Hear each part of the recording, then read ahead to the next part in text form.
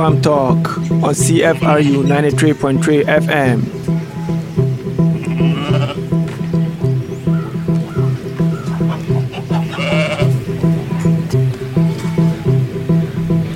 Welcome to another edition of Food Farm Talk, where we celebrate food and honor those who champion the cause of food in society.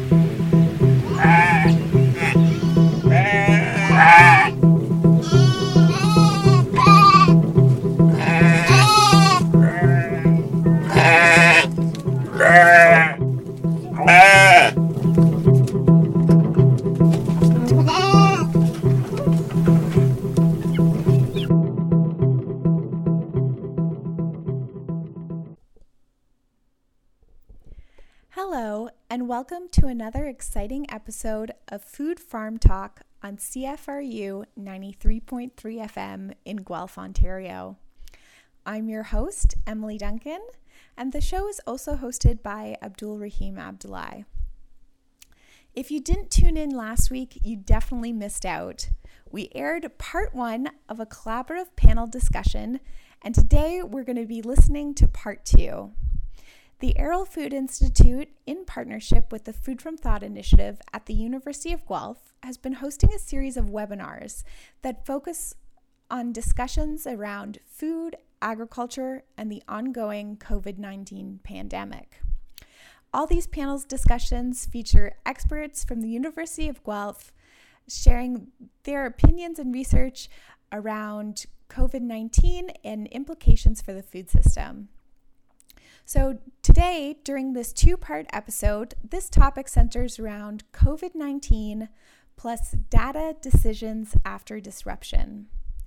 The panel is hosted by Dr. Jeff Wischel, the Dean of the Ontario Veterinary College, and the panelists include Dr. Rosita Dara, who is an Associate Professor in the School of Computer Science, Dr. Amy Greer, a Tier 2 Canada Research Chair in Population Disease Modeling and an Associate Professor in the Department of Population Medicine, Simon Samoji, an Arrell Chair in the Business of Food and Associate Professor in the School of Hospitality, Food, and Tourism Management. And we also have Dr. Alphonse Wiersink, Professor in the Department of Food, Agriculture, and Resource Economics. So, without further ado, we'll tune in right where we left off last week on the discussion now.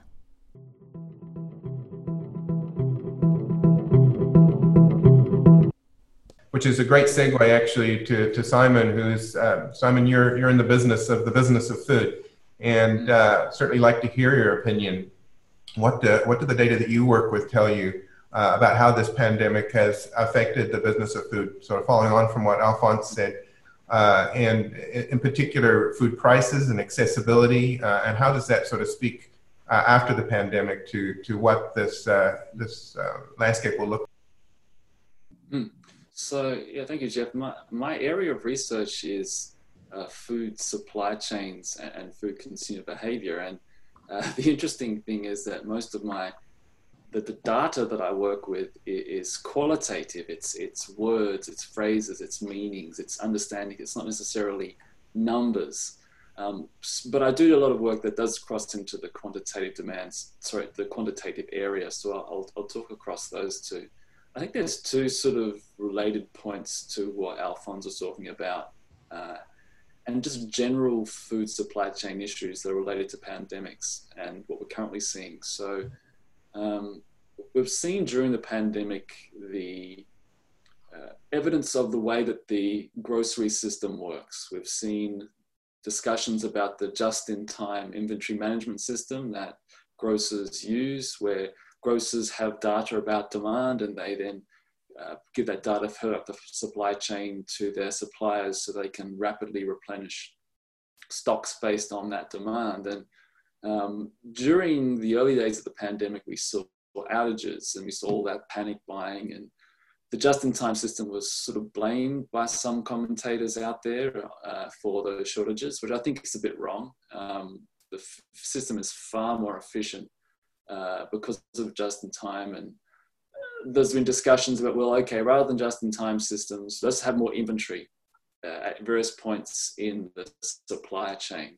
But higher inventories at wholesale and in distribution centers won't mean that you get more food on shelves. The most important factor is trucks. It's the logistics, it's the movement of product into stores. And as an example, the Ford government in Ontario moved very quickly in mid-March to allow 24-hour-a-day deliveries to stores. And that allowed for rapid replenishment so that these outages for most products were short rather than long. So the data that the grocery stores had about demand and their logistics system allowed them and the Retail Council of Canada to lobby the government to allow them to deliver 24 hours a day. So I think it's a good example of, data allowing for decision making. Another example sort of related to the pandemic is food contamination. And for the last number of years, we've been talking about blockchain and blockchain technology and how it allows sort of greater traceability in the food supply chain, which is, it's more data and, the data can be helpful. But blockchain doesn't solve the problem. The problem is, say, for example, food contamination. It allows us to understand where the contamination might be happening in the food supply chain, but it comes down to how rapidly government, other food safety enforcers can make those public announcements, those recalls. And so it's really the value of the data and the information is how quickly it's being used. So I think data has been important during the pandemic. It has value, but it has value in how it's interpreted. As a qualitative researcher, I'm always thinking, well, what does it mean? What's the purpose of it? Rather than what is the number itself. So the other angle to this is when it comes to data in the supply chain and the pandemic is cost. Food is a low margin product. The more technology you put into the food system, and technology generally means systems, and systems mean costs. So you've got to then recoup the cost from somewhere else. Consumers want food that is lower and lower in cost, or even though in Canada we spend somewhere 8-9% of our basic income on food. So yeah, the system has bent a bit, and to follow on what Alphonse has said, it hasn't broken, but data has helped. Right. Thank you, Simon. Yeah, you're right. Canadians are used to a very efficient and low-cost food system. What of what we're going through now and the things that you've mentioned, what do you predict will be a permanent change as a result of this experience, either on the consumer side or on the food value chain? I actually will disagree a little bit from Alphonse in that I don't think we'll see a major change. I think what drives the food supply chain is consumers. And we all recognize that there's no such thing as a consumer of food in Canada. There's all these different consumers with different needs and wants and behaviors.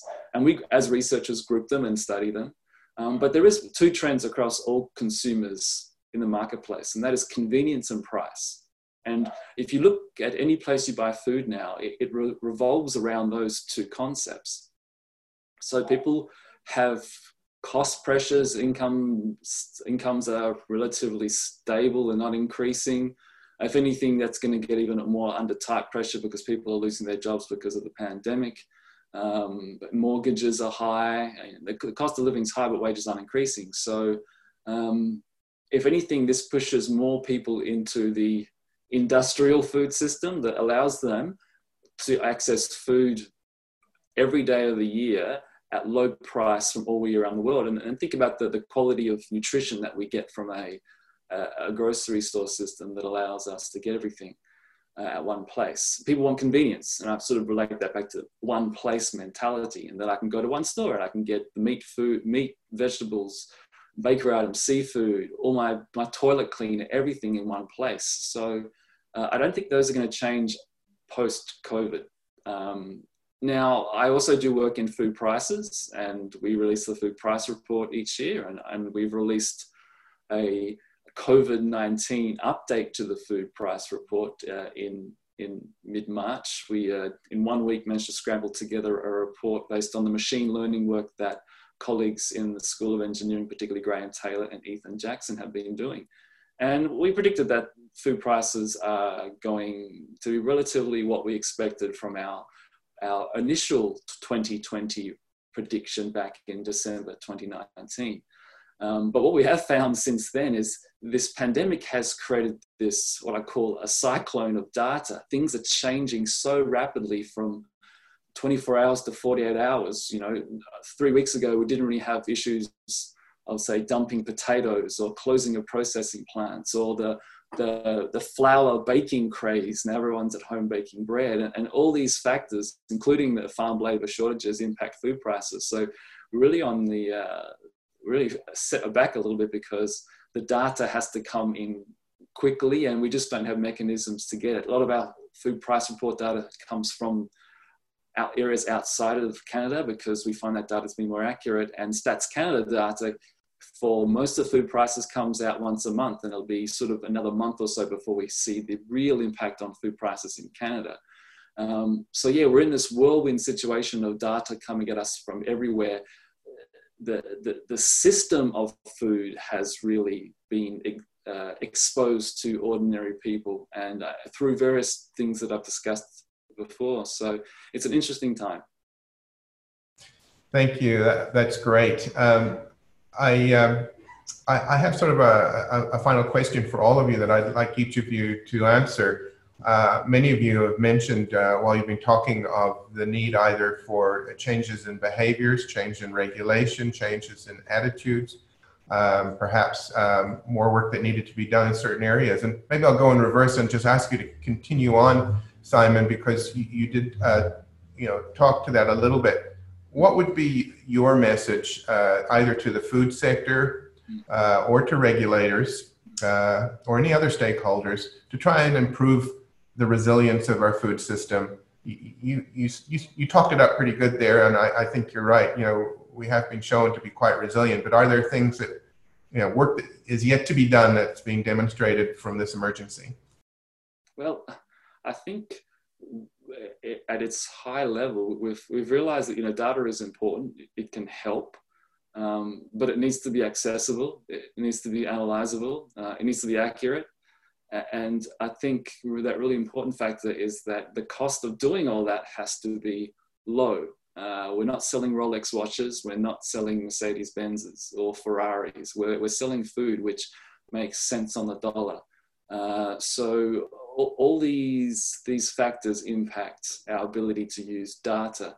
Now, as a message to the food sector, I think the food sector is one that is highly resilient as it is. It deals with perishable products. It's used to having to change quickly, be agile, be adaptable to what's thrown at them. And this has meant that they've been doing a lot better than, say, the automotive sector, which had to shut down all and is starting to come back to some extent. But there are other examples. So I think learning and understanding the cost of data are probably two big things. Great, thank you. Working backwards through our speakers, Alphonse, do you have a message for the food or ag sectors or regulators that you'd like to give at the moment to improve the resilience or the performance or the efficiency of our systems, especially under moments of emergency such as we're seeing now?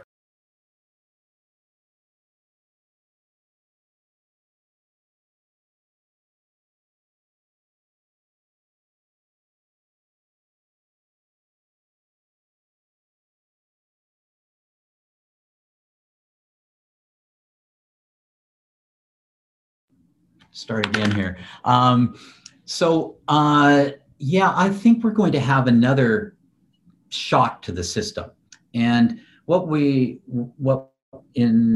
after this one is through, we can look back and try to assess what were the data points that we needed to really understand how to better adapt to the shock. And because agriculture is a biological process. It's not as easy to control as other sectors, and so and we're more vulnerable to those natural shocks that might occur either to a disease or weather, and so understanding what could we have done differently to move forward, And I think what sort of data that we can collect. One of the things we haven't mentioned is that there's just lots and lots of data. Sometimes there's just too much and we're overwhelmed with the volume of data, and we can't amalgamate that data and make decisions from it. So what is it, the data that we really need to be able to collect to deal with a future shock to the system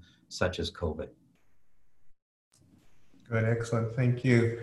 Rosita, do you have some further comments on this? Is there a message? I think your message was one perhaps of a need for interdisciplinary work to try and bring all the stakeholders together. Could you expand on that?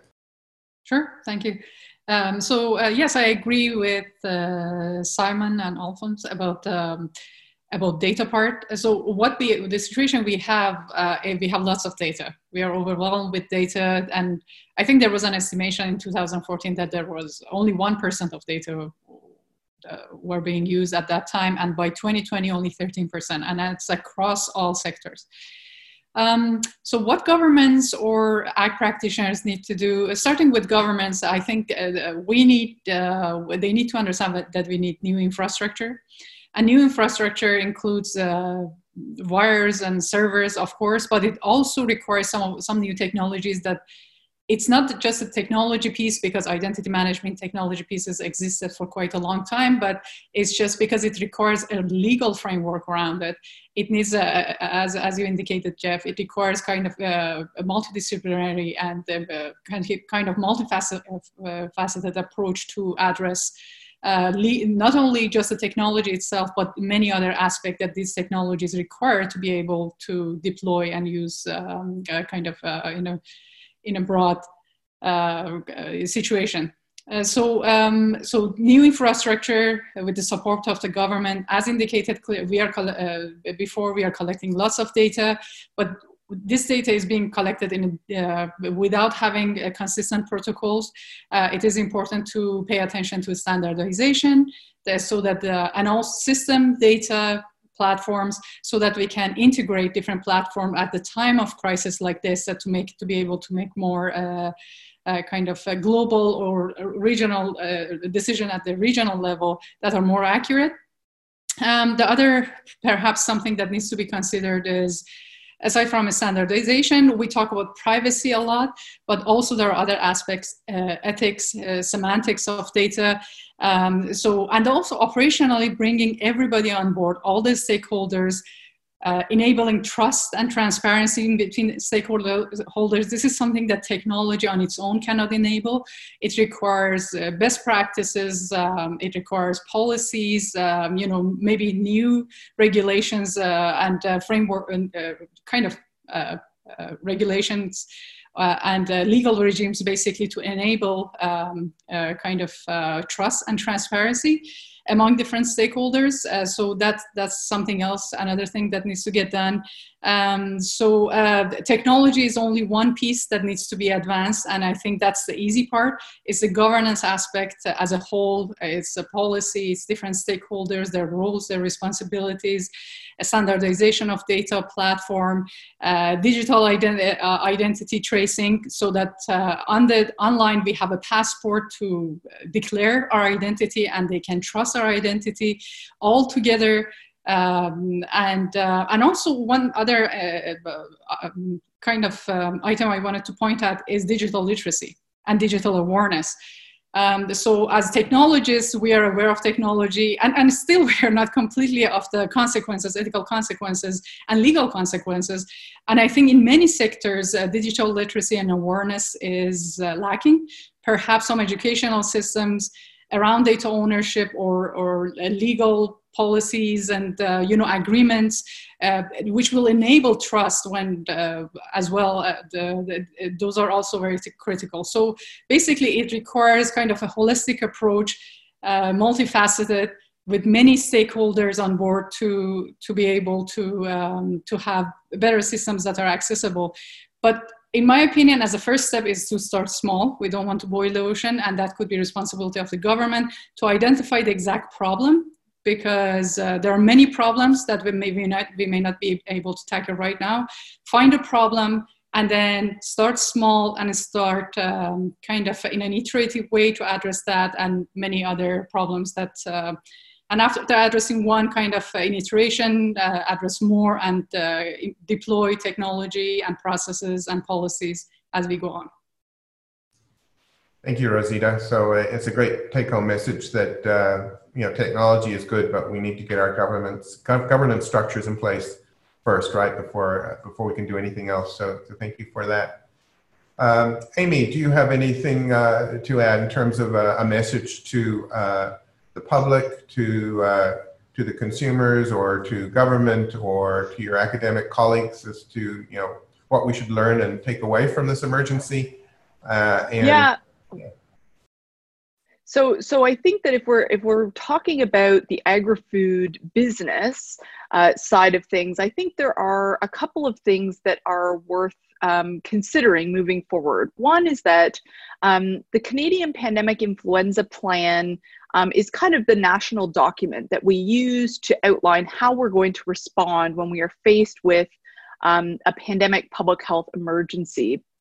And that plan is flexible and adaptable, and it's been sufficiently flexible to be able to use it in our COVID-19 response. I think one of the challenges that we're faced with is that for businesses, while some businesses have had a pandemic preparedness plan as a part of their human resources arrangement, I think that we have perhaps underestimated the potential for emerging infectious diseases. I think we have planned based on scenarios that perhaps are on the lower end of the spectrum. And what this has demonstrated to us is that when we have an emerging infectious disease that's highly transmissible and no vaccine candidate in the pipeline, our only option for reducing transmission is to change our behavior very dramatically and very quickly. And I think that those are difficult things to implement for essential services like food production types of industries.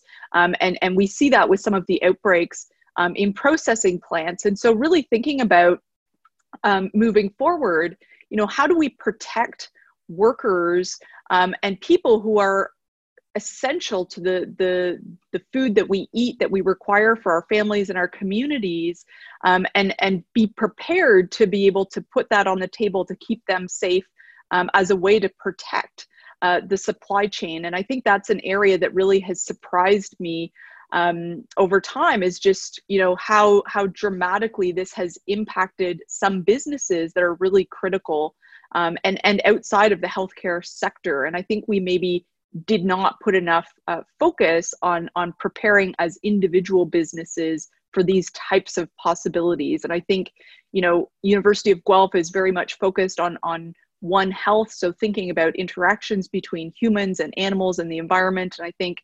unfortunately, we are at a period of time where the risk for emerging infectious diseases from animals into human populations that are novel, to which we do not have any immunity in the human population, that risk continues to increase. And so we need to really think about preparedness proactively moving forward, I think.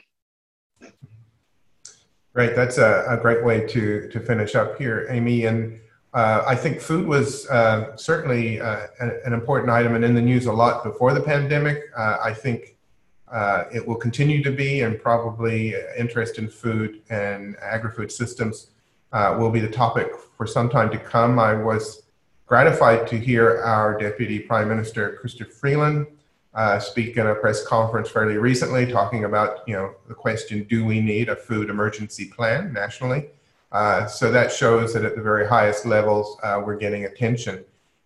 You folks as thought leaders in your disciplines, I hope we can find, and I think our Food Institute has a role to facilitate this, a spot at the table to help government and the food sector adapt to this new reality and to be better prepared next time.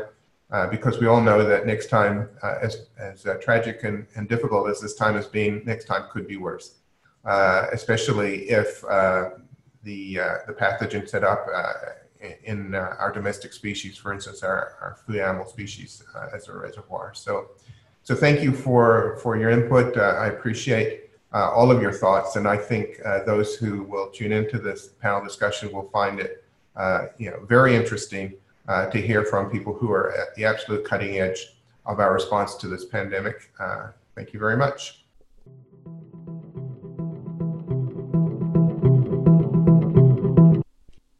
That wraps up our episode for today. Thank you so much for tuning in to our rebroadcast of these series of webinars that have been organized by the Arrell Food Institute and the Food from Thought Initiative at the University of Guelph. The next topic of discussion will be on COVID-19 plus social impacts on rural communities. This is going to be a fascinating episode with lots of insight on how COVID is affecting rural areas. So this episode will be hosted by Dr. Phil Loring, the Arrell Chair in Food Policy and Society, and will feature our own co-host, Abdul Rahim Abdullahi. He's an Arrell Scholar and a PhD candidate in the Department of Geography, and has done a lot of research on rural communities and has a lot to share with this panel. So the discussion will also include Dr. Ryan Gibson, who's an associate professor and the Libro professor in regional economic development. He's in the Rural Planning and Development program at the School of Environmental Design and Rural Development. We'll also be joined by Dr. Helen Hambley-Odame, who's an associate professor of in the Capacity Development and Extension program, which is also in the School of Environmental Design and Rural Development. And finally, Jackie Epson-Laporte. She's an environmental specialist with the Ontario Ministry of Agriculture, Food and Rural Affairs. So a great selection of panelists, and we'll be rebroadcasting this webinar in 2 parts during our weekly Food Farm talk shows, airing Thursday mornings at 10 a.m. We hope you will tune in next week. Thank you so much for listening, and take care.